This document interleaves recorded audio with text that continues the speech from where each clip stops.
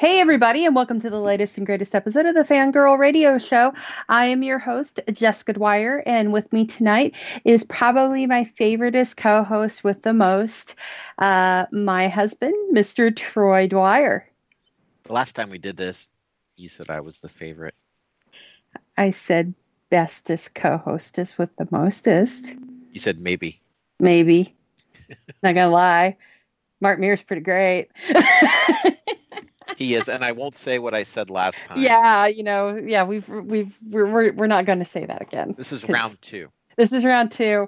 The last time we went over long, and this time we're more prepared. And he doesn't sound like he's in a tin can somewhere under the ocean, which is good because he's wanted. Episode? Oh, Rod, that's true. Hey, remember when they killed David Anders and sucked his soul out? Yeah, that was on iZombie, right? Remember who did that?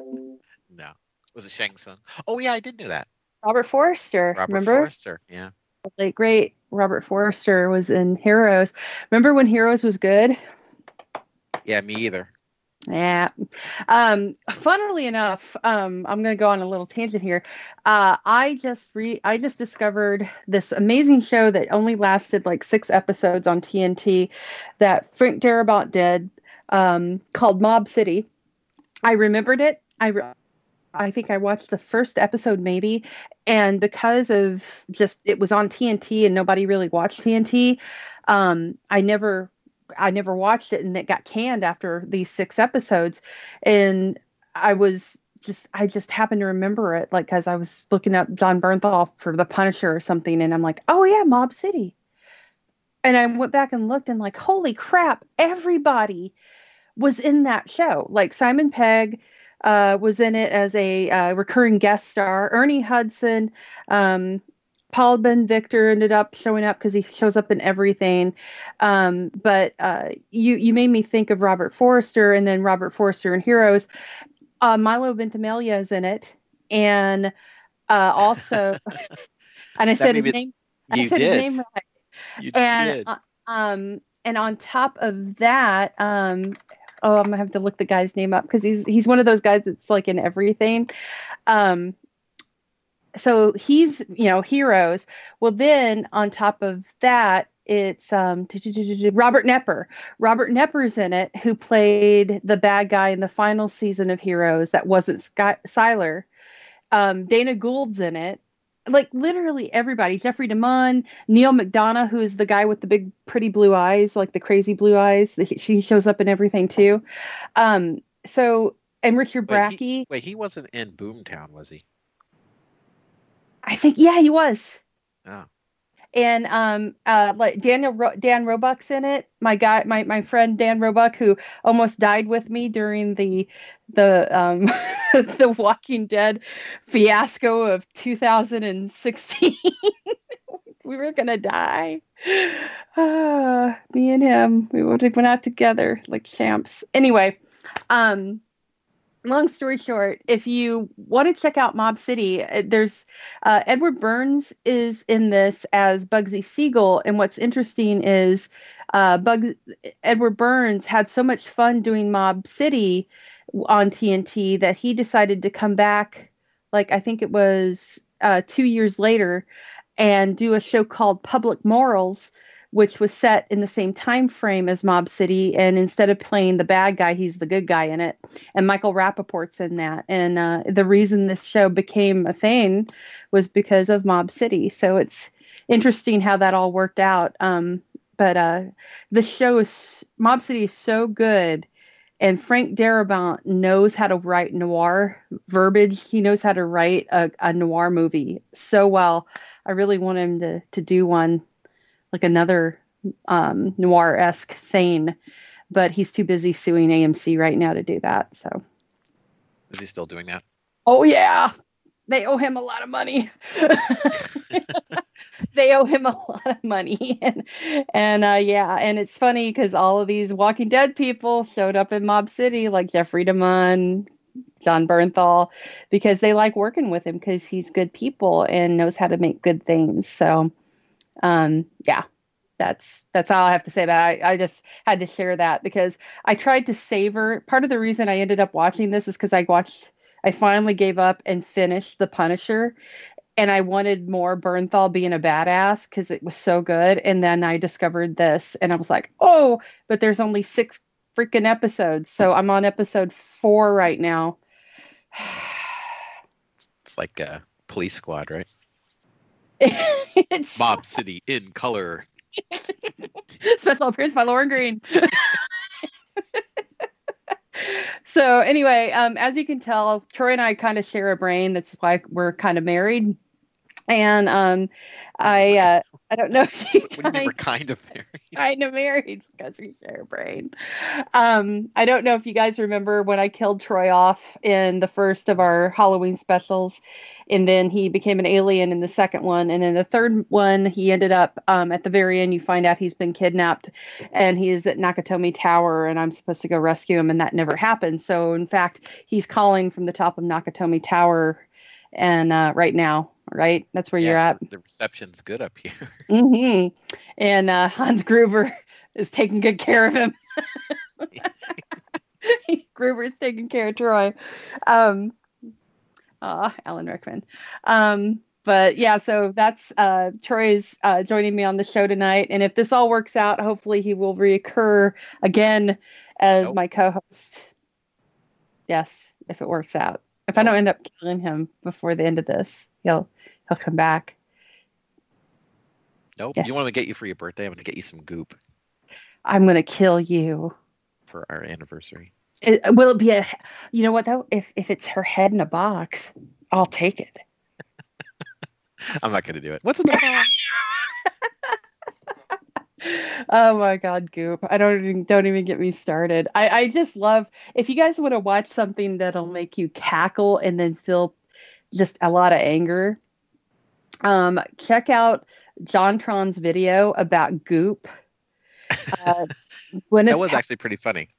And the fact that he went outside and actually did that outside the Goop pop-up store or whatever the hell that was, and had a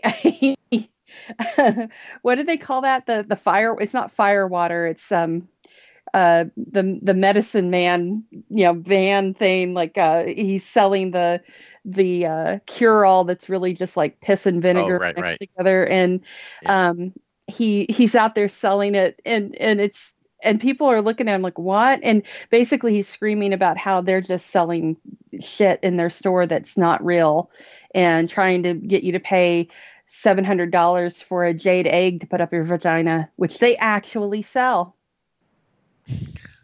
That's a real thing. You can buy. I didn't know that. It's made out of. It's not even jade. That would be too much money.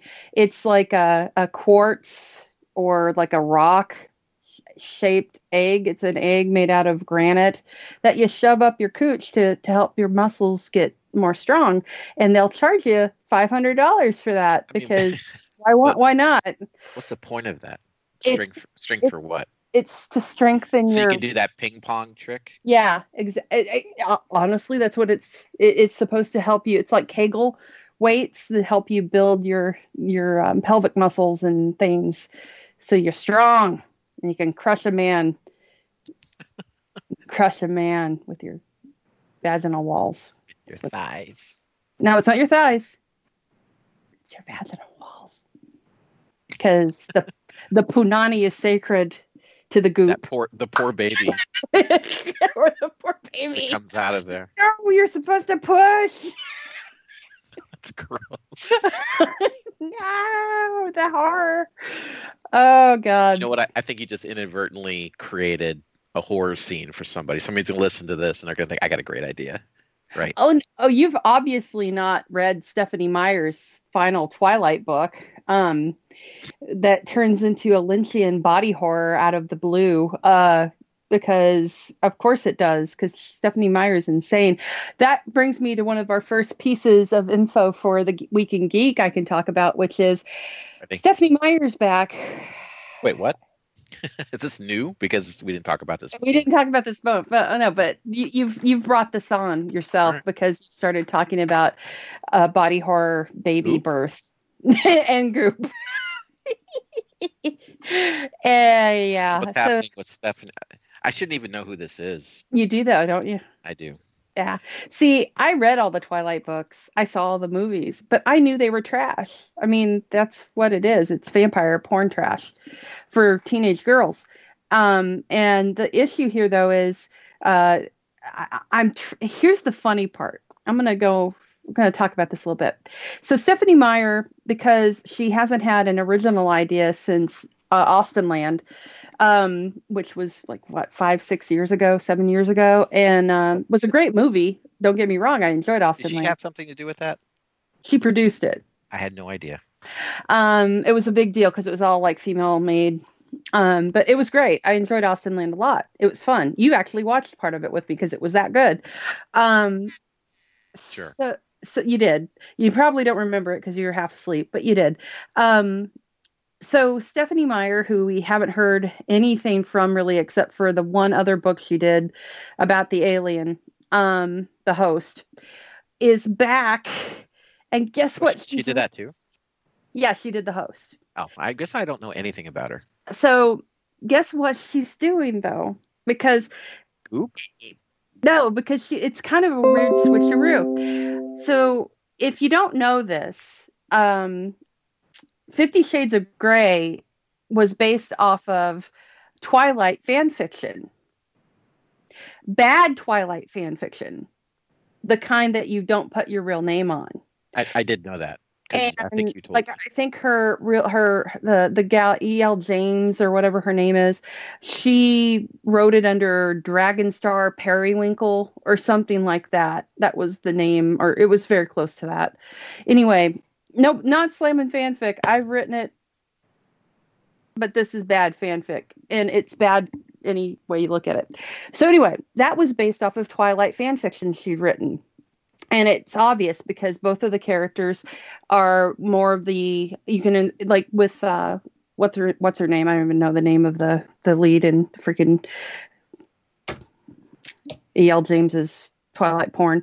But anyway, the lead girl is so bland and uninteresting. You can insert yourself into her, like and that's not a metaphor. You can put yourself into her brain, like you can become her character and put your own personality into her if you want to as you're reading it, because she's that uninteresting. Much like Bella in Twilight, because it's the same character. So what did D.L. James do? Well, she decided to write Mr. Grey or whatever it was, which is the male perspective of 50 Shades of Grey. That is an actual thing. Because there's no originality anymore. She just switched it to where it's the guy's perspective. And that was released like a year or two ago. Guess what Stephanie Meyer's doing? She I don't know.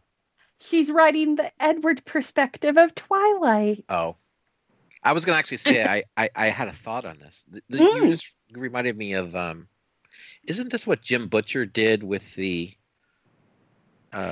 Dresden books? I'm sorry, Jim Butcher and is actually talented. Oh, yeah, I'm just saying, but it wasn't that the point. Was he made a male perspective of what's her name's? Oh no, Laura K. Hamilton's Anita Blake is completely different from Harry Dresden.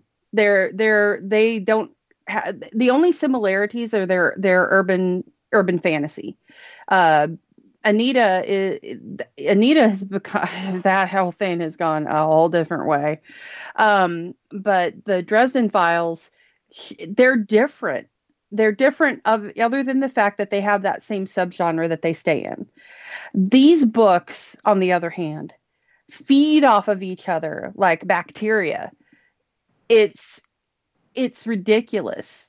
And Wait, so bacteria feed off. I'm sorry. What do you want me to describe? I'm trying to think of mold or fungus. I don't know. Goop. We'll use goop. Goop works. But here's the thing that I find funny, and I posted about this, and I'm waiting. I haven't really heard anybody turn the tables on Stephanie Meyer like they would anybody else. mainly probably because she's a girl. My thing is, all of this time, there have been numerous articles written about how the Bella and Edward relationship is so unbelievably unhealthy. And how Bella, wraps herself up in this guy. This is the only thing that keeps her alive. She tries to kill herself when he leaves her. He stalks her. He pushes her away and brings her back. He hurts her. Blah, blah, blah, blah. It goes back and forth. It's the whole angst thing. Like 100% of it's angst. And that's why teenagers fed off of it. That's why it makes good vampire trash, because it's all this angsty shiz. But all these people were writing these articles about how this is bad. This is a bad representation for young girls, yada, yada. And now here she's coming back with the male version of Twilight from Edward's perspective. And I have yet read anything by these people that were outraged by this, denouncing it and saying, no, don't do it. Don't bring that back. Don't talk about this. This is bad. And I find that amusing. Well, maybe it's just because no one really cares anymore. But then I saw all of these people that read the books. This is how old we are. Twilight came out like 12 years ago. And all of these people that were in their like 15 years old, 13 years old that read that are now in their mid 20s. And they're getting excited about, I get to relive my youth, yada, yada. And I'm like, aren't you the same people that like attack all of these? You're the same people that had these issues with this kind of literature or film, and you're gung-ho to attack anything anymore that you think is a bad bad for people to see, or basically the PC police. Why are you not attacking this?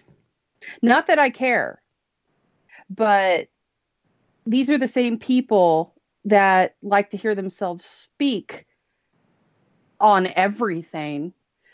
Why aren't you attacking this? Were you waiting for me to say? I'm waiting for you. I'm not one of those people, right? I know you're not one of those people, but I'm curious to see what you think, because you're not in the middle of a lot of the fandom stuff. I don't care. But isn't that funny that they haven't come back with, oh God, she's back, blah blah blah. They're not doing that. But really quickly, the reason that the whole body horror thing made me think of this is, you haven't read the last Twilight book, and I don't think you saw any of the movies. But what happens in the book, and it's so bizarre because her message is supposed to be one of, I'm keeping my baby, Papa don't preach, I'm keeping the baby.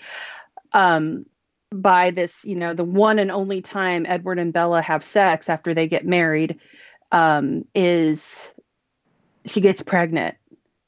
And the baby is this half vampire mega beast that actually breaks her spine by kicking her. And kicking her while she's in the uterus or whatever. And there's this whole scene, and they kind of gloss over it in the movie, but it's like this David Cronenberg, David Lynch body horror scene. I actually had to call my friend and go, what the shit is happening? Because she knew where I was going to be at in the book. And I got there and I'm like, what is going on? So this young adult love story turns into Bella has to be, her back is broken. She's dying. They have to get the baby out. And because of the baby's DNA, the only thing sharp enough to cut through the placenta and get the baby out is Edward's vampire teeth. So they literally have to cut her open, and he has to chew through the placenta to get the baby out. And then he has to quickly venomize Bella to keep her alive, to turn her into a vampire, because she's going to die because the baby almost killed her. And this is supposed to be like a book telling you, keep your baby, pro-life. Now,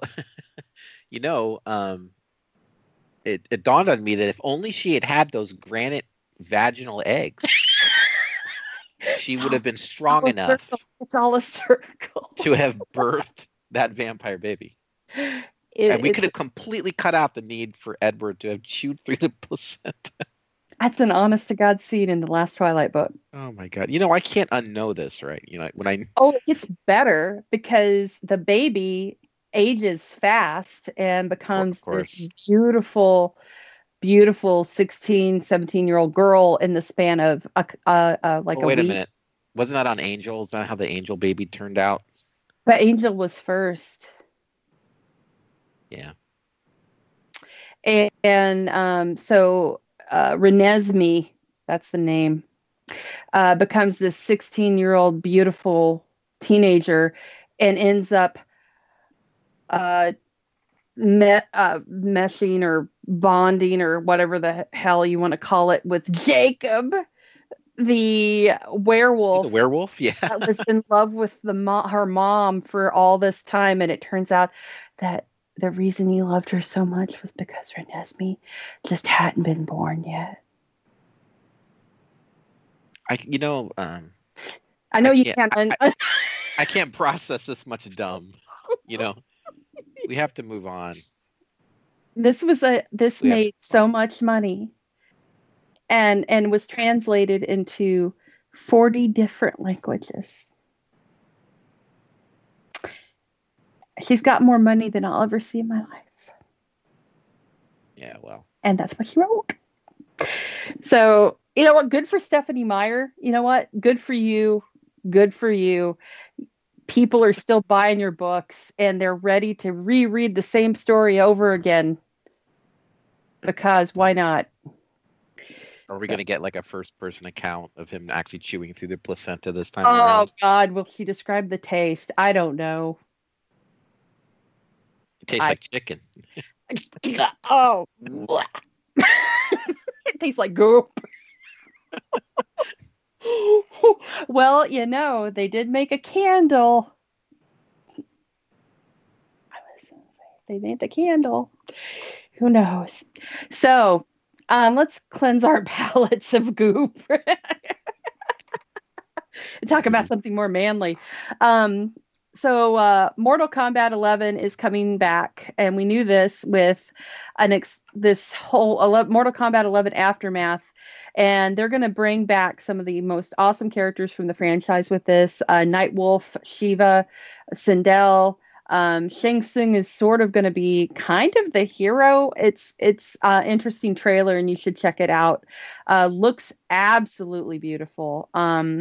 So the thing that I'm really excited about, though, is, of course, everybody knows that they keep adding like movie characters to the franchise that from the 80s and other franchises. And so this time around, we're getting RoboCop. But not only are we getting RoboCop, but he's going to be voiced by Peter Weller. And that is awesome that he is actually coming back to voice this character. And it looks great. I am really stoked about this. And it's cool because if you've bought, I think this is the same one that has the Terminator skin that you can get the Terminator in this. And so you can actually have RoboCop versus the T-800. And it just looks great. I'm really excited. I have fun with these games now. In the prior recording, Troy had mentioned how because Troy is an old school gamer and has played Mortal Kombat and went to like championships for it. You said that you felt like the appeal of fighting games is sort of worn out because in the arcade you had a one-on-one where you could look at your opponent, you could, taunt them and that kind of a thing. And that kind of loses its appeal when you're not playing next to each other. Well, it more so that, we came up playing in an arcade and that was the experience. You would go on a Friday night or over the weekend and you would go with your friends and you would set up on one of these games and play, and it would be all the regulars would come and play you. And that was the enjoyment. It wasn't so much just that you were playing a fighting game and competing against each other, but that it was friends versus friends or friends versus rivals, that kind of thing.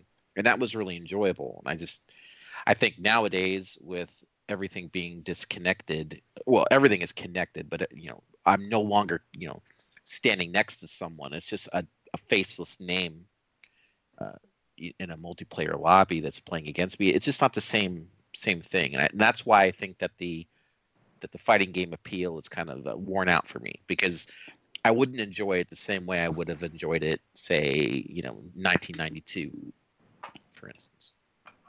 We're old, is what he's saying. But you already said that.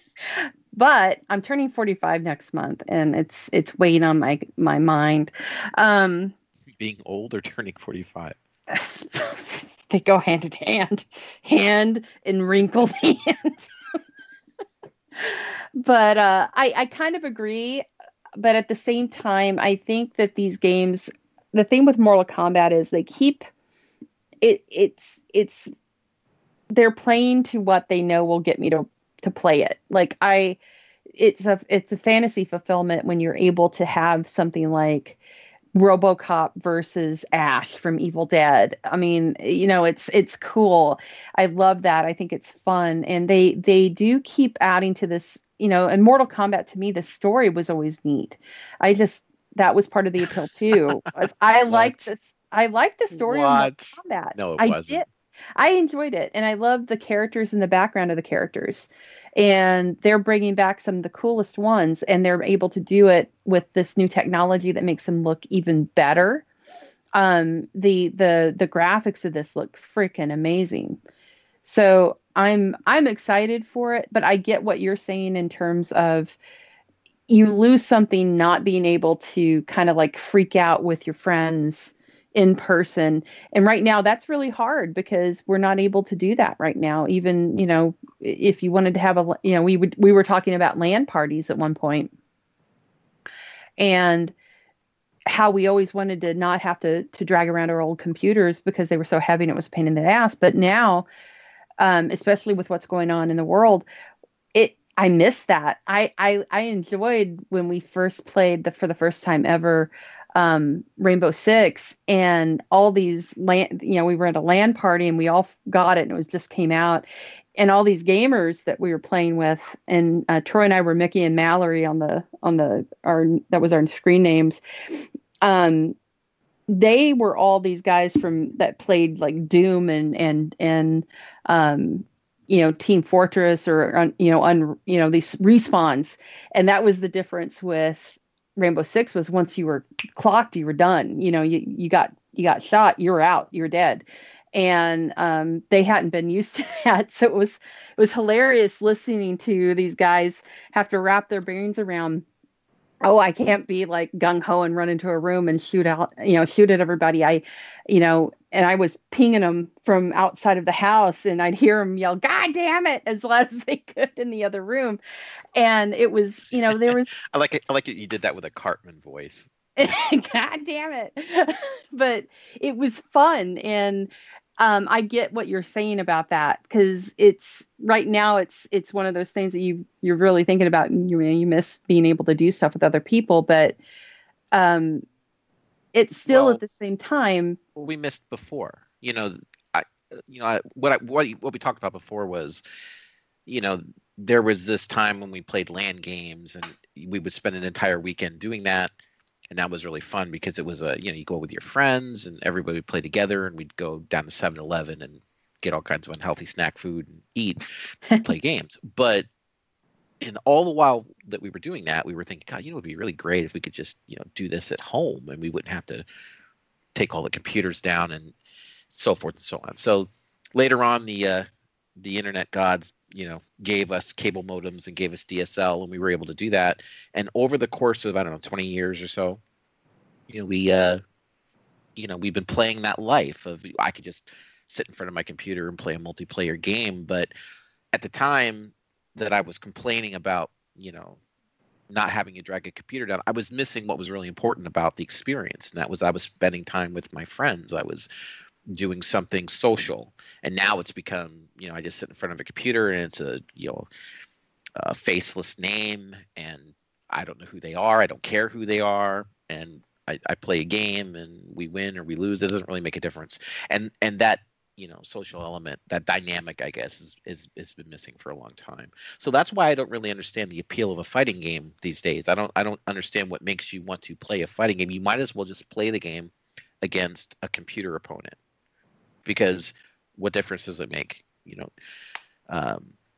What are you getting? What are you going to get out of it? It's a fighting game. At least before, if I beat someone, like if I'm playing Shang Tsung and I beat somebody and I pull off a really cool fatality, I can turn and be smug about do it. your Mentat hand motions. Right, but I can't. You can do it, I guess, online. You can be a jerk over a microphone, I suppose. But I don't know. It just seems like it's that element of it's been ruined, and everybody now who's in the multiplayer sphere, there's this group of people that just like to go in grief and just be miserable and say terrible things, online to other people just because they think they're anonymous. And I don't know, just don't really care much about fighting games anymore. And when we're talking about it, I'm thinking about, I think, well, that was really fun back in the 90s. But so how is this game relevant today? I mean, I guess Mortal Kombat's selling pretty well. I mean, as far as I've heard. Yeah, it's super popular still. People love it, and like I said, they keep adding this element to it that allows you that wish fulfillment, which is why I loved Lego Dimensions so much. You were able to, which for some reason died, and I don't know why. But you're able to play with and combine together these characters that you never thought you would ever be able to see together. Like I can take Gizmo from Gremlins and have him running around with Doctor Who, or I can have Tom Cruise randomly from Mission Impossible running around with Venkman from Ghostbusters. And yeah, but what kind of wish fulfillment? I know. I'm just saying that the random Tom Cruise. I don't know why, but you've got Batman running around with Gandalf. It's it's just neat, and they how they were able to combine all of these properties and do this, and so kind of with Mortal Kombat, they're able to get these. It's kind of like the epic combination of an 80s kid's dream. You've got this video game that paved the way for so much and was so much of a part of our lives growing up, going to arcades. And then you bring in these characters and you have this story and this technology that lets you just keep it, making it more and more beautiful and look great, and just keep adding to it. And I like that. Okay, sure. But it's a fighting game, right? So it's a Twitch reaction game, but it's got 80s characters in it. So it's centered towards people our age. Yeah. But none of us play those games anymore. I own it. Yeah, no, but you own everything.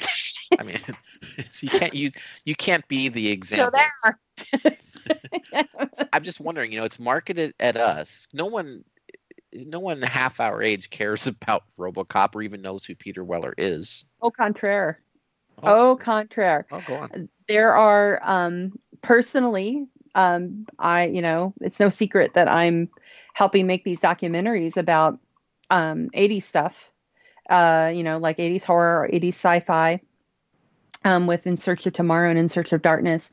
But, a lot of our backers and the people that are buying these movies aren't our age. I mean, there's a lot of people that are younger and in their like 20s and 30s that are buying these because they love those movies. And it comes back to that whole, the 80s were a special time of franchises and characters and creation of movies that what do you have to compare it to now? Twilight. I rest my case, Your Honor. But for truly, I mean, those characters in those films are still coming out now. You just had, even at the detriment to themselves, you just had another Terminator movie come out like last year. You have, what else? Rambo is still going. Rambo just came out again. Now we're getting Demolition Man 2. You've got, Right, but those movies are marketed towards people our age. Aliens. The Aliens franchise is still going on. They just released Predator Hunting Grounds for video games systems. Yeah, but again, those are games aimed at people our age. I mean, we would be more likely to play a Predator, type style game than we would, say, a fighting game. But also, along that route, you have people our age that have children now, that they're introducing to these characters, and these kids are loving them and want these characters. You've got another Ghostbusters movie on the horizon that has a guy that was in Stranger Things. But that phenomenon of tapping 80s nostalgia is aimed at us. I mean, that's the whole point of Ready Player One. And yet, how many young kids and teenagers love Stranger Things and are getting into that generation because of it and loving these movies? It's because there's people our age who have these children who glorify the 80s as this, golden time of perfection. And I don't know if you've looked around, we're all quarantined right now. And yeah, but the world's a miserable place. It was a miserable place in the 80s. But by the way. I understand that. But what I'm saying is that's where this is all coming from. And it's because, again, the 80s gave us some of the best movies when it comes to the horror genre, when it comes to the science fiction genre. That's when all these video games were coming out. That's when the technology kind of came together at the most perfect time to create this whole decade of this stuff that is still awesome, still relevant, can still touch us in ways that we wouldn't expect. Like I always go back to, people talk about Blade Runner all the time about, Roy Batty and how the replicants were more human than the humans were at the time. And it's great stuff. And that's why I think it's people keep going back to it with this. And it reminds them of a time when they were younger and had more hope. And right. So that's the part I'm talking about, is that it's everyone's fond memories of their childhood that's playing out. Everyone forgets that, we were constantly under threat of there being a nuclear war all the time, things like that. I know.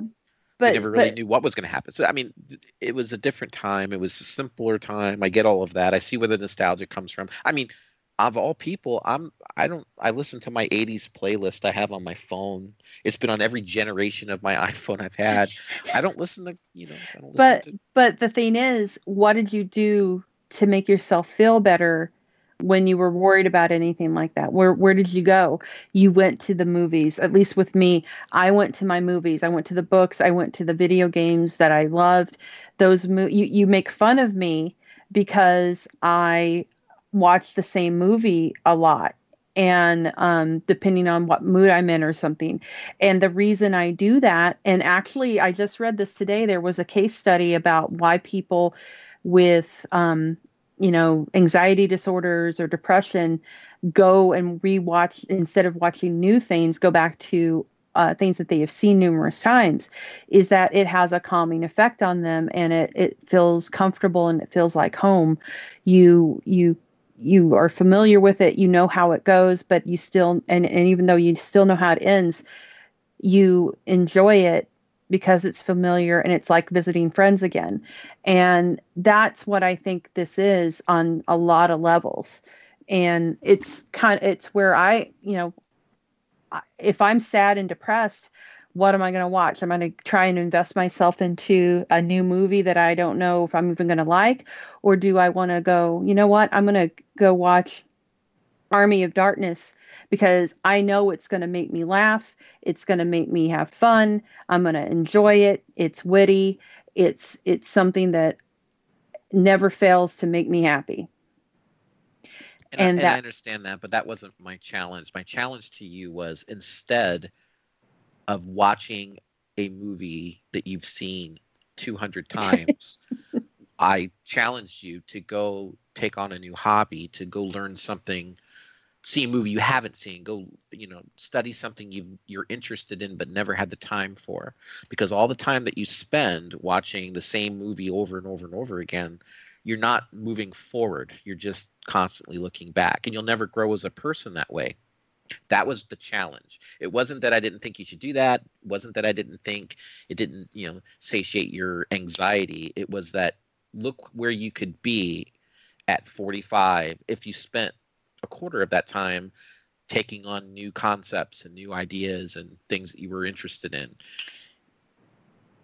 And your argument was, well, I like to watch this. Like, I will challenge you to, how long did you play Rock Band when you could have learned how to play a real guitar? That's true, but consider this. I did play that a lot, but one of the things that you get from Rock Band that's very useful no matter what you're doing is just the hand-eye coordination. The reaction to sound, the reaction to the notes, all of that, those are all skills. Those are all skills you can learn. Granted, it's not the same as playing a guitar, but it's a skill that helps you with your reaction, helps you with learn how to move your hands when you want to move them. I mean, there's good things that can come out of that. And here's the thing. I can go and pick up a Rock Band guitar today. I haven't touched one in years. I could go pick it up, and I guarantee you I could play it, the same way I played it years ago. So it's like riding a bicycle. So those skills are not lost on me. Well, and considering I could walk downstairs and find you like laying there and you look like you're asleep and you're still doing like I like how you brought up Rock Band. I don't think you played Rock Band in like 10 years. And we invested so much money. It's fun. Now, since we're, this is all coming full circle, what was the real appeal of playing Rock Band? It wasn't to pretend to play a plastic guitar with 5 notes. No, it was to have fun together, having like a karaoke festival in your living room. It was a group. We would all of our friends would come over. We would all play together. It was something we did together. That's why we have like 18 of those guitars downstairs somewhere. But my point is, that was where the enjoyment was. It wasn't what we were doing. It's the same as if we were playing, Cards Against Humanity or the VR. Like we've got the, keep talking before someone explodes or whatever. One of those VR games or the diner game. Those are all, you play with a family, you play with your friends. That's where the appeal is. And that is what made games fun back in the 90s when you had LAN parties. The dream of the 90s is still alive. That's right. All you have to do is drive up to Portland and we could have all of this. Portland's where young people go to retire. I had a friend. I set a friend on watching Battlestar Galactica, and I had to send him the short that they did where they end up getting fired from their jobs because they binge watched Battlestar Galactica over like a couple weeks. And I told him this was going to happen to him. That show is way too accurate. So one thing though I wanted to talk about too before we have our interview segment is, I'm so happy about this. I can't begin to tell you because it's one of the friend of our show, Derek Mears. They better keep him on. The CW has brought back from the bog Swamp Thing. So I don't know if you guys have watched Swamp Thing on DC Universe. It's one of those shows. There's only one season, so I'm savoring it. But now he is not in this, but that would be a fantastic cameo. I would be excited. So Swamp Thing was all I remember is that she was in a swamp thing and she was drowning. And I kept thinking to myself, don't the boobs act like as a flotation device? No. Bad, Troy. Bad. Don't saying goop isn't going to get you out of it. I don't get any points for goop. You don't get any goop points. So the CW has rescued Swamp Thing from DC Universe's cancellation bin. And the story, short story version of it is that DC Universe backed Swamp Thing, which is a fantastic, we keep talking about body horror in this episode, but fantastic show. just so beautiful, well acted, creepy as hell. So good. Derek Mears, friend of the show, um, just nails the character, and he's got one of the most beautiful costume prosthetics that I've seen. They really made him look like he just walked out of the comic. It's just gorgeous. And he brings this, Derek is an improver. He's a super good actor besides being a great creature guy. And he just brings everything to this. Was he Jason? Yes, he was in the new Friday the 13th. That's right. I knew I knew that name. And we had started a campaign to try to get him to be the villain in the remake of Highlander, because he needs to be the Kurgan in every way there is. And wait, are you talking about Clancy Brown's character? Clancy Brown, right? Yeah. Yes, he needs to be Clancy Brown's character, the Kurgan in the Highlander, and they just need to put Pedro Pascal in as Sean Connery's character and be done with it, because he looks like him and he do it right. Just pretend that never happened. What, the second one? Yep. What second one? That's right. You see? Perfect. That's the right answer. So there was no second Highlander. What are you talking about? Remember the Mario Van Peebles one? That was the third one. Yeah. And then Adrian Paul came into the fourth one because they had to cross it over, and he kills him the stupidest way. God, no. See, you made me think of this. So anyway, Swamp Thing is a beautiful, awesome show, and it got canceled because where they were filming it, I want to say it was in North Carolina. They were filming there, and literally right after it aired, like started on the DC Universe streaming service, they canceled it. Even though it was like everybody was watching it, everybody loved it. It was because North Carolina cut their tax write-offs, because they were making it. They were giving them these incentives to film there, and because they cut that, they stopped production and canceled the show. And that was just horrible, because that was one of the main reasons that I got DC Universe, was because of Swamp Thing. And so now the CW has picked it up, and they're going to have it next season. They also picked up randomly CBS All Access's show that I haven't watched yet, but sounds very similar to a comic book series called Fables, called Tell Me a Story, which is a series that takes fairy tales and makes them into, like, each season there's like it's sort of like American Horror Story meets Fables. Tell Me a Story has, like, the first season takes the stories of the Three Little Pigs and a couple other fairy tales and kind of meshes them together into this really dark reality.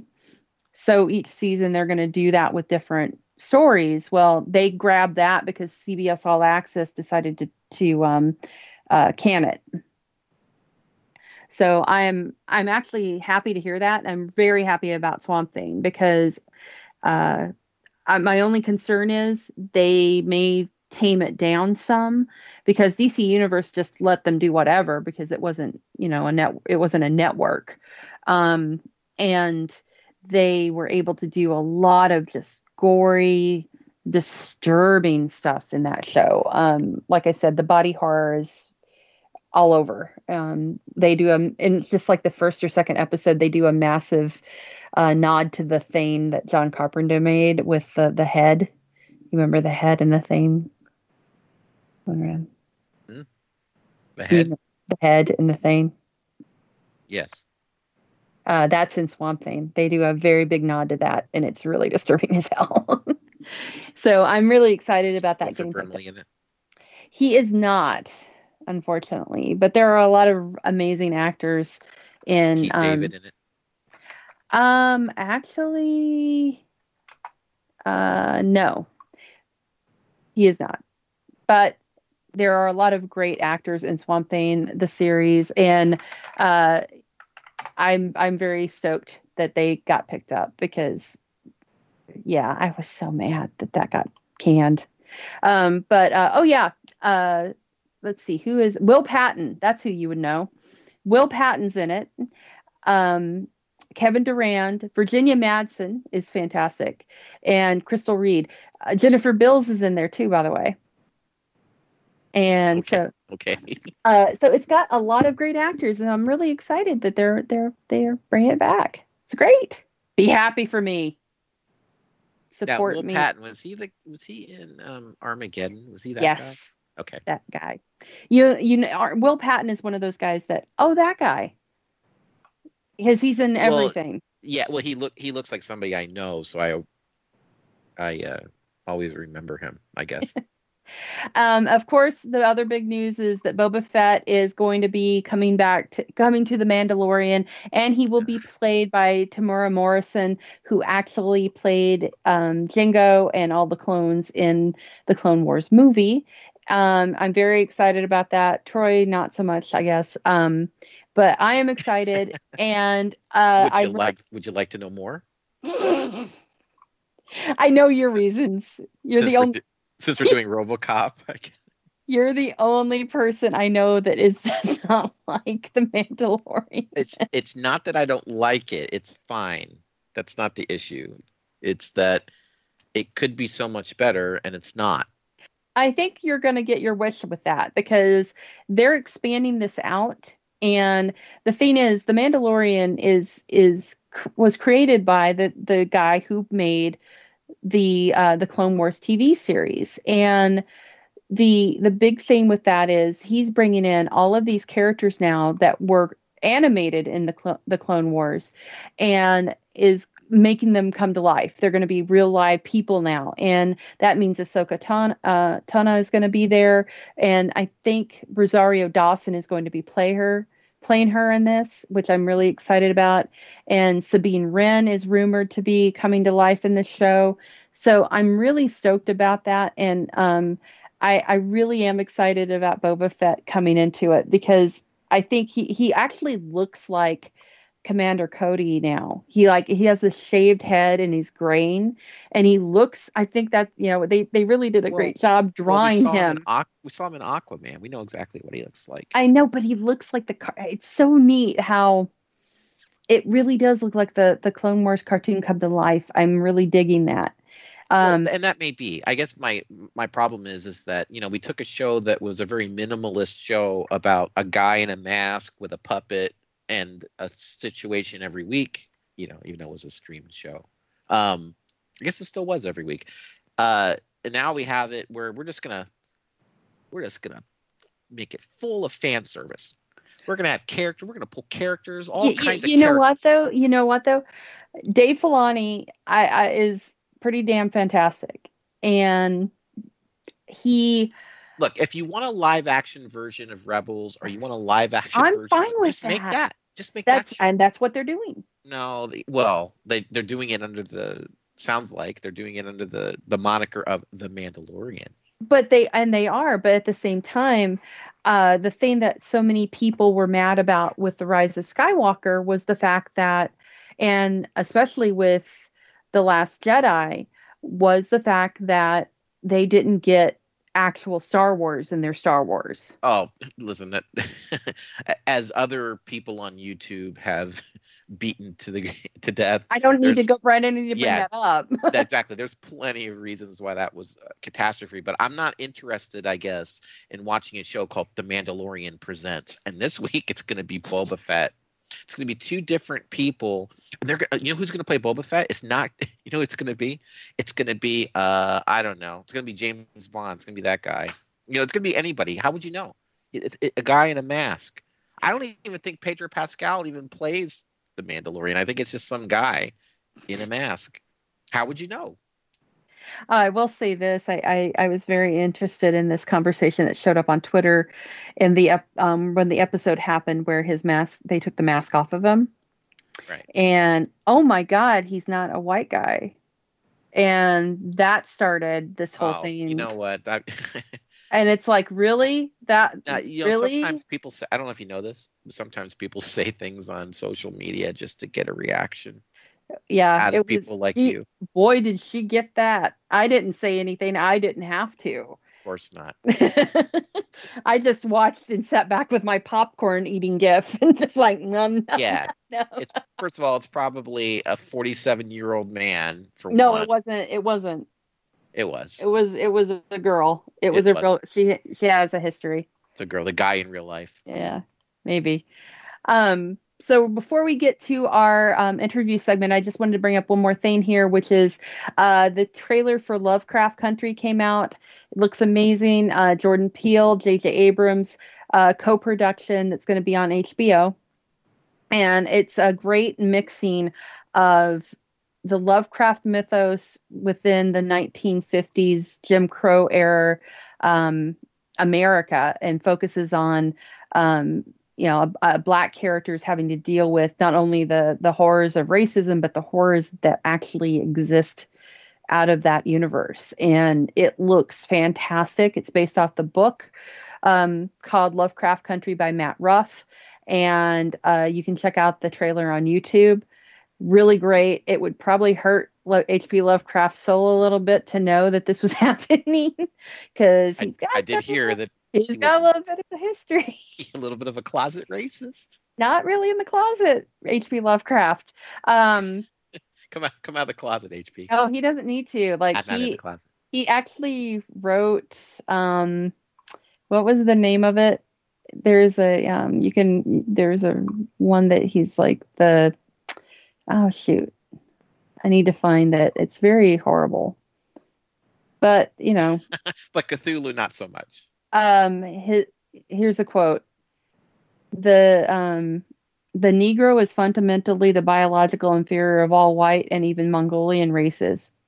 Oh yeah, there were actual biologists at the time that said that thought that. Yeah,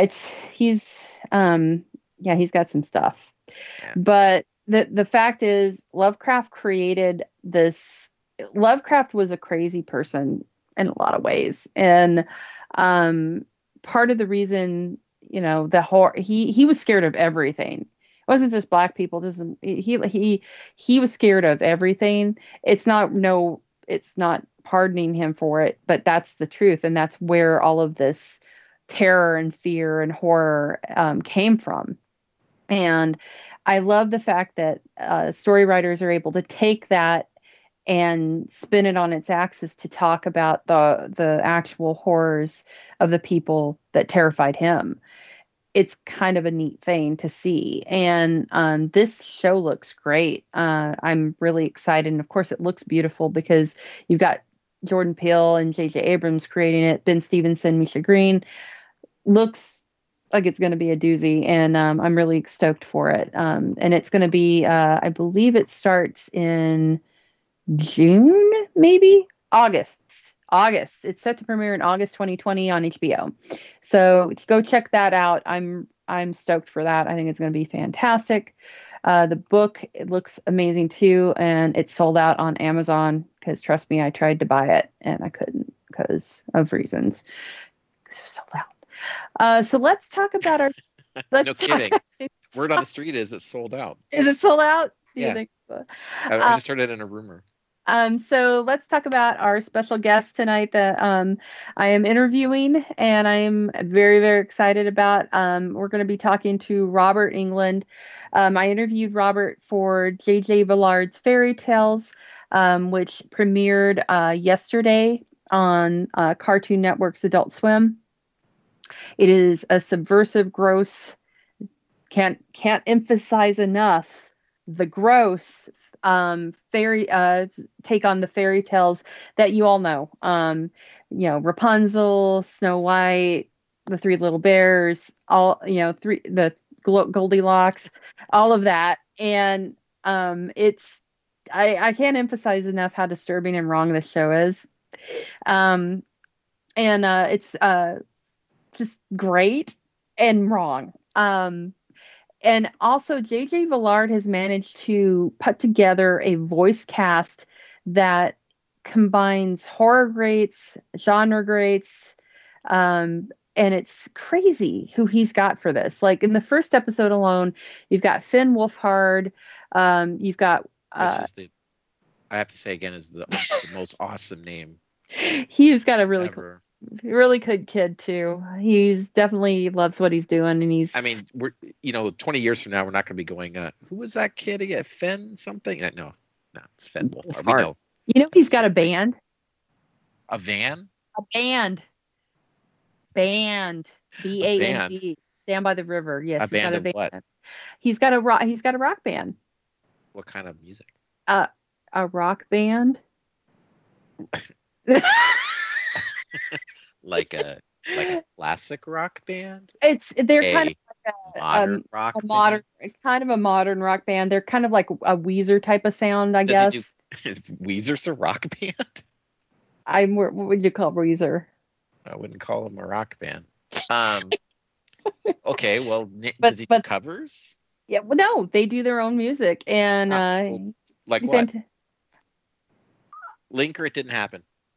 I'll have to send you the link. I will find the name of the band. Give me a moment. Oh my God. The Aubreys, I believe, is the name of the band. That's the name. Aubrey Plaza from Parks and Rec. Oh wait, no, sorry, that's not the name. The Calpurnia. Calpurnia is the name of the band. And and actually he does have another band called the Aubreys. So he's got two bands now. Didn't know that. The Aubreys are new. Same music? Yeah, he's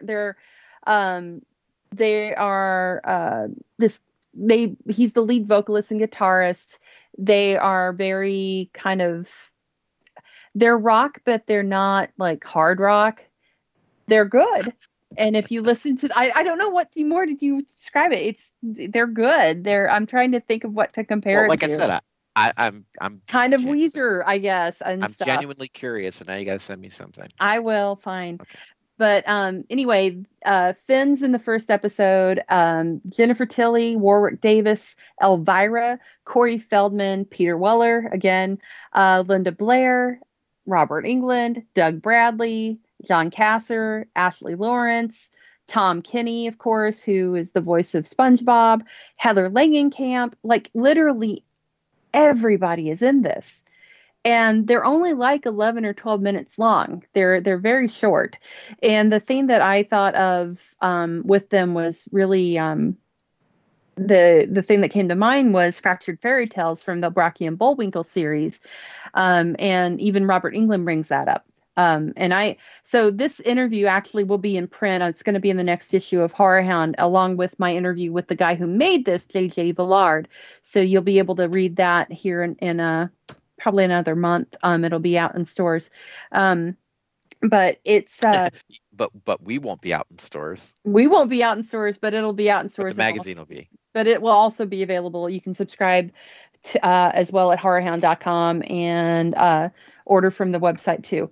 But yeah, so it's crazy good, but it's very wrong. It's not even it's sort of Beavis and Butthead-ish. That's something else that Robert brings up, but it's even more bizarre than that. I can't do it justice. It may make you puke. It's really good. Is it going to be like they're going to watch videos of like King Missile doing detachable penis? Just laugh. Just laugh. Just to give you a description, one of the things that stood out for me, and this isn't just the first episode, just the first episode, is how the mom feeds her trapped son, Boy Punzel, by having him eat the pus from her blackheads in her back. Yeah, but I didn't want to talk about that the last time we talked about it. I know, but I have to warn people. It's my duty as the head of this radio show. I have to tell you, be prepared to probably yak a little bit with this because it's just really wrong. And it's even more crazy is that this is the talent involved with this, and it goes to that level. It's awesome. It's awesome. Well, Robert Englund's best known for his TV show True Horror. I like True Horror though. Why is that bad? Oh, I like it just fine. True Horror is great. If I hadn't seen Tony Robbins do it. Hey, now we're not talking about that. I don't. We're not. No, that that show got canceled like 3 or 4 years ago, so Yeah. it's not Robert England's fault. No, did I say it was Robert England's fault? Absolutely not. Robert England resurrected this. Well, the people that made the show and then got Robert England to host it resurrected this format, and I really love it. If you haven't watched True Horrors on the Travel Channel, it's fantastic, and you can watch it on Hulu too. Is that the Travel Channel? Why? It's Travel Channel has, remember, okay, so there was a great video that we watched the other night on YouTube that talked about how the History Channel like turned into something completely different than what it started with. And the Travel Channel has sort of gone down that route. They all go that route. It's weird. That's why it wasn't very surprising. His argument was, well, it wasn't an argument, but he was trying to surprise us with, guess what happens when a TV show needs to attract advertisers and doesn't have a lot of money? Well, they go and buy cheap reality television because it's cheap and people watch it and it gets high ratings. That's nothing new to the History Channel. But I was just wondering, I was musing, why would you have true, horror on a Travel Channel? Oh, it's called True Terror. We keep calling it True Horror. I kept calling it True Nightmares because it's Robert England. But wasn't the other show called that? I think it was. That's what's so goofy. Yeah. But so the Travel Channel, it's funny. I love the show, by the way. It's great. Watch it. Robert England has the best voice ever. But what's funny is with the Travel Channel now, if you go on there are more shows about supernatural shiz than travel. And I'm trying to figure out, like the Dead Files, Destination Fear, Expedition Bigfoot, Ghost Adventures, Ghost Brothers, Ghost Nation, Kindred Spirits, Paranormal 911, Magic Caught on Camera, Haunting the Heartland, My Paranormal Nightmare. This is on the Travel Channel. There's even one just called flat out Portals to Hell. Really? And I'm that's where's the closest one? Why do you call it the Travel Channel now? Why? I mean, if it's a portal to hell, right? Travel Channel. So here's I'm something. just saying, right? Because you're going somewhere. I'm going to go to hell. Well, here's where the portal is, and here's the temperature. Here's what's funny. So I just went over to their website just to look and see if there's literally anything that is travel related, and I can't find anything. Like there's legendary locations, which is insane. What would the Travel Channel be doing normally, right? Playing at an airport? Like they have the Weather Channel. The Weather Channel's still on because it actually has stuff to do with the weather. Right. When I'm standing in a, waiting for my plane at an airport, I might be curious if there's a storm. But, here's the thing that I find funny is like right now this is the first thing on their website. The Ghost Adventures crew confronts frightening paranormal phenomena in quarantine. Ghost Adventures quarantine, and they're quarantining themselves with like haunted paraphernalia. So remember the Paranormal House investigators? Like this would be like the perfect time for them. They're stuck in a house. So it's not their own. So Zach Baggins is back. Oh God. And he's going to the Dybbuk box and everything. They're going to be stuck with the Dybbuk box, I guess. And then the picture that they have of him is though he's with that little boy doll. I'm blanking on his name right now, but the little boy doll in New Orleans. Oh, I thought you meant the one from that movie. No. No, that's who that's who I think they kind of ripped that off from though. They ripped that Brahms, the boy. Yeah, Brahms. That's right. They ripped that off from this. I don't know what's his name. Boy too. Brahms. Revengeance. I thought he was Robert the doll.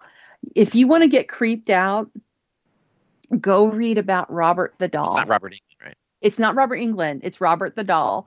But Robert the Doll, my sister actually was in New Orleans and actually saw the real one. They have him in under glass, and he's super creepy looking.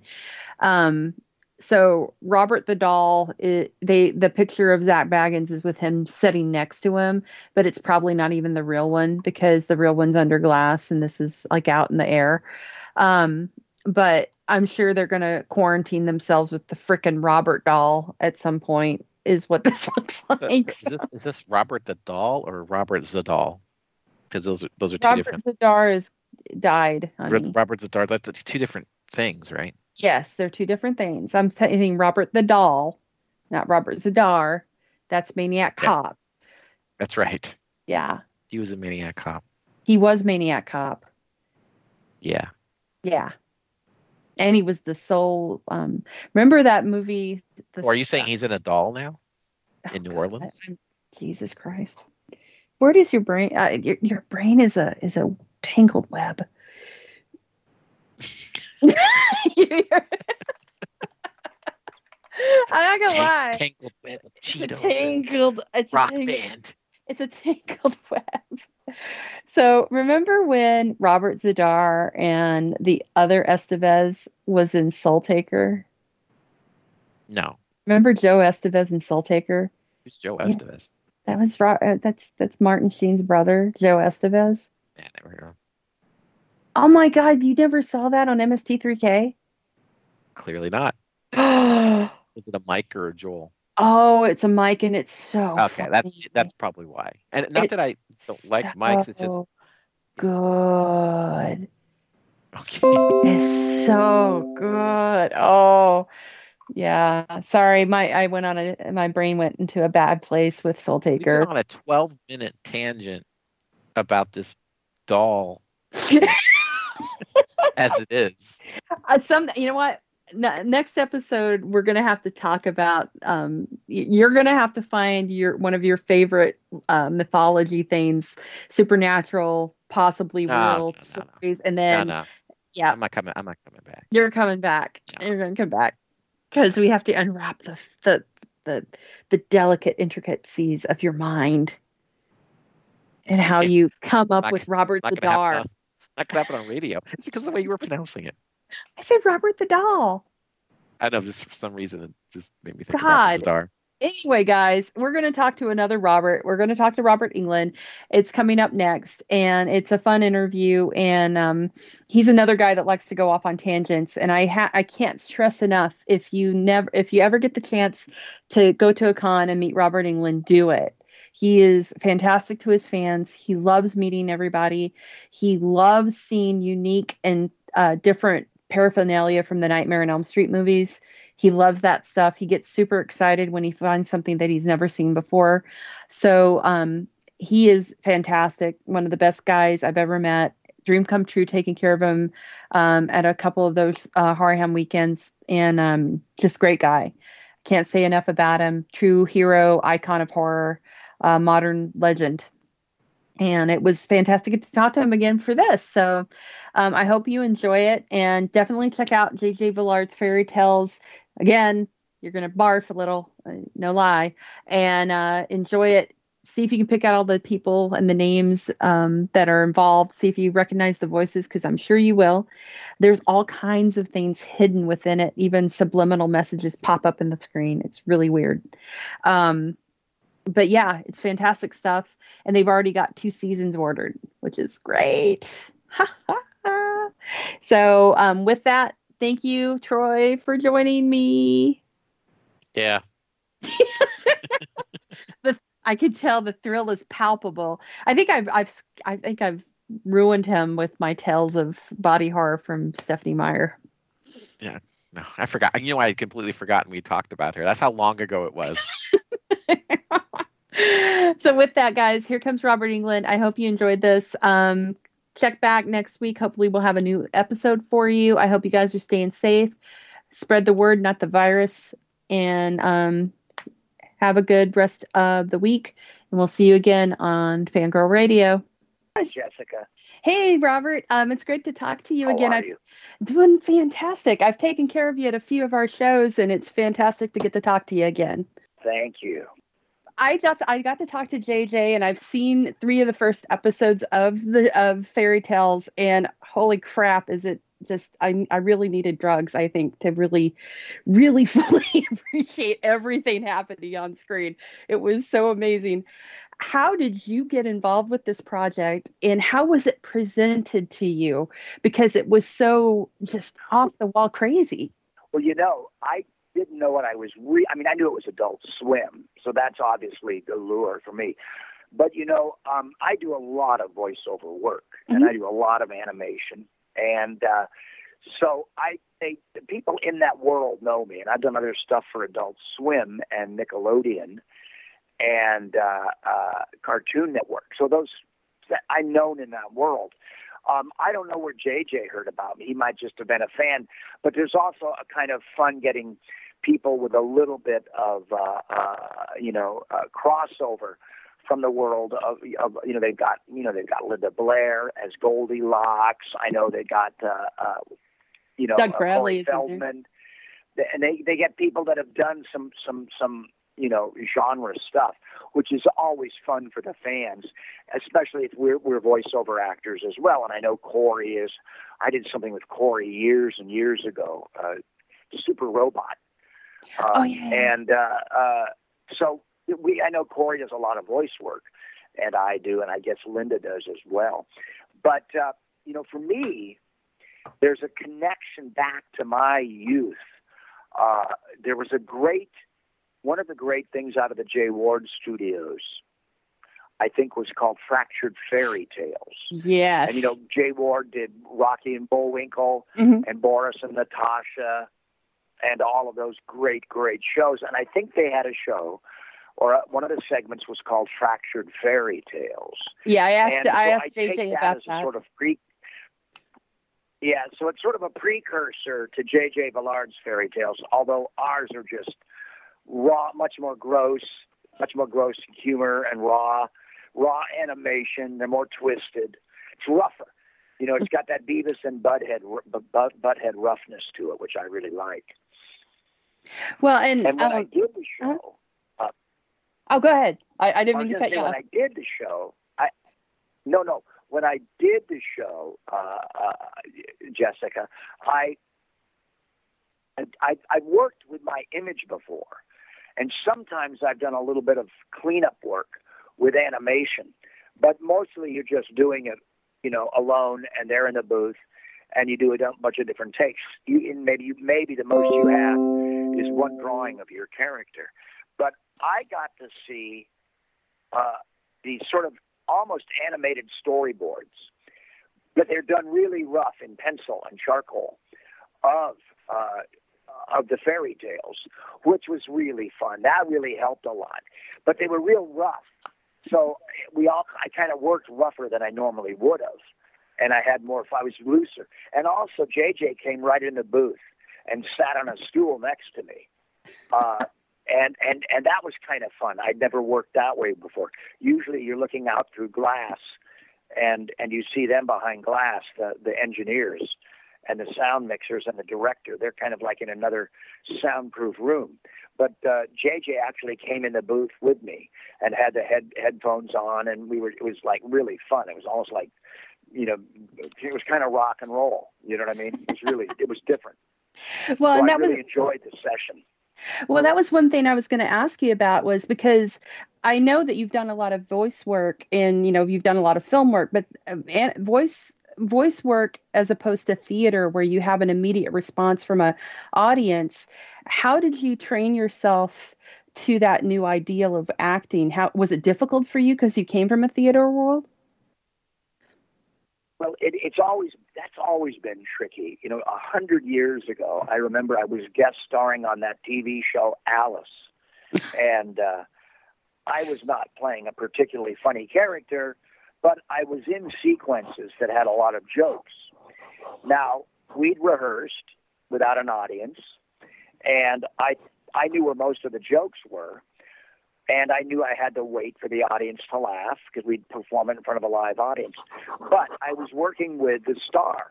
Linda Lavin was the star of Alice. Mm-hmm. And what was strange is Linda gets a laugh from doing nothing just because the fans love her so much. And so you just have to sort of stop acting and wait for this giant laugh. And it's just Linda Lavin just raising an eyebrow or putting her hand on her hip or rolling her eyes. And it's strange, but when you do a play, a comedy on stage, you learn to hear that laugh. It starts in the back and it rolls forward, and you learn when it peaks and when to come in and start to talk again and do your dialogue again.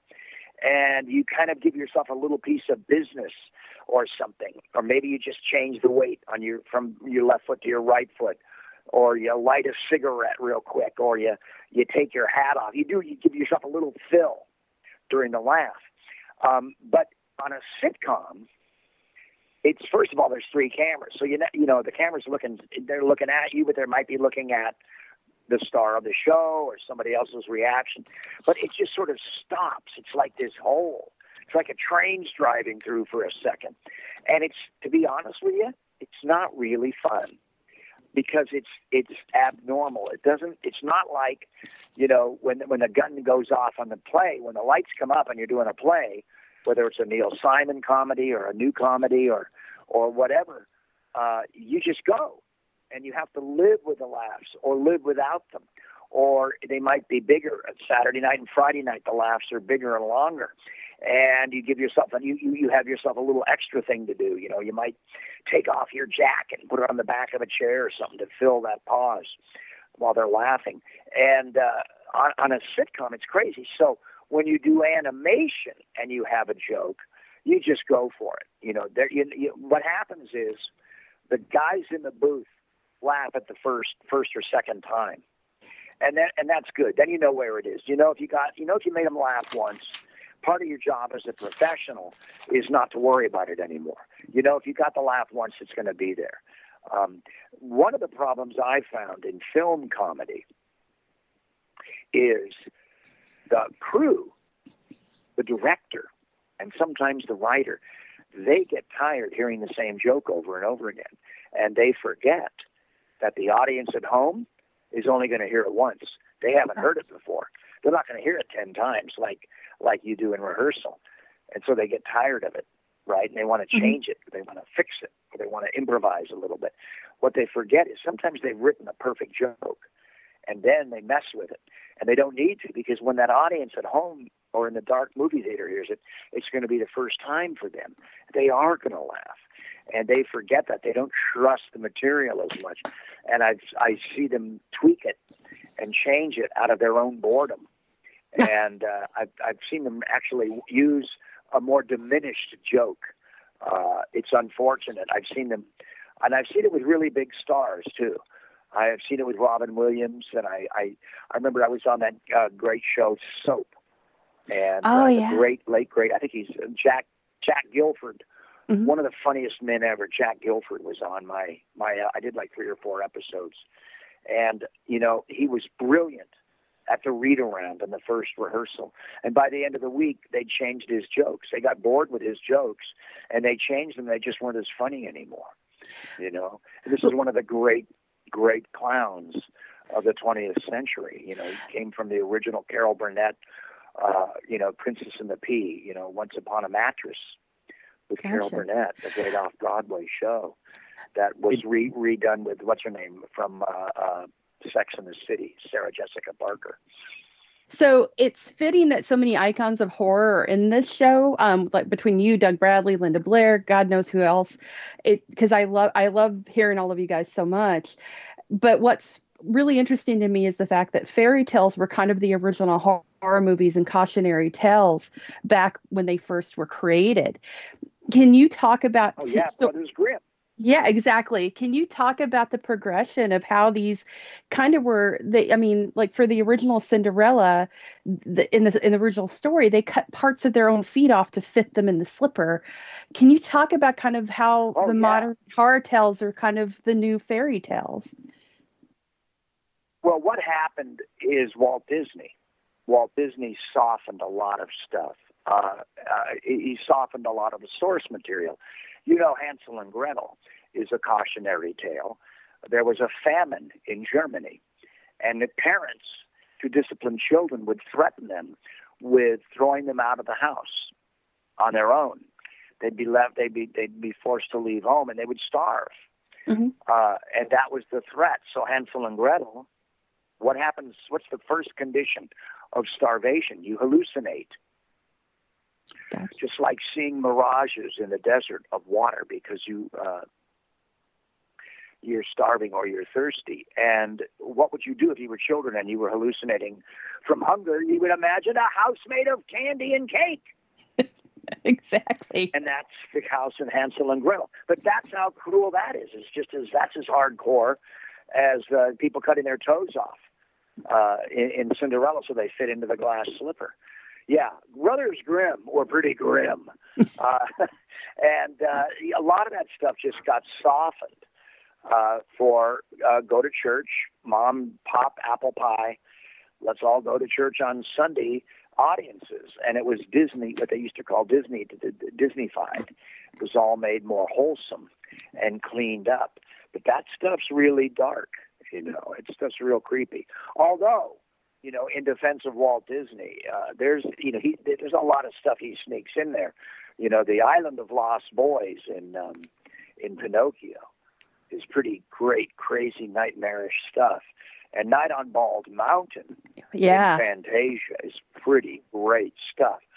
So if you left alone, that stuff's pretty great. But I just think that we've sort of, that's what's happened. And so I think starting with Jay Ward and Fractured Fairy Tales back in the day after Rocky and Bullwinkle, I think that was the beginning of animation getting changing and getting darker and rougher and funnier and more satiric and more of that Stan Freberg kind of satiric edge to it in an animated form, and then maybe Beavis and Butthead breaking out, and now we're just wide open. It's just wide open. I mean, obviously, Fritz the Cat, Roger Rabbit, those were places where that began too, along with a lot of the Gothic and novels, but graphic novels, but still. It started a long time ago, and I think it can continue to mutate. I think it's really fun.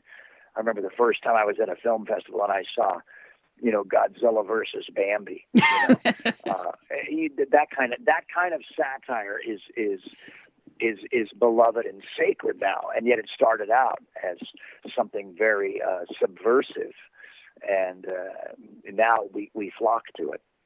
Like I hope people flock to J.J. Villard's fairy tales.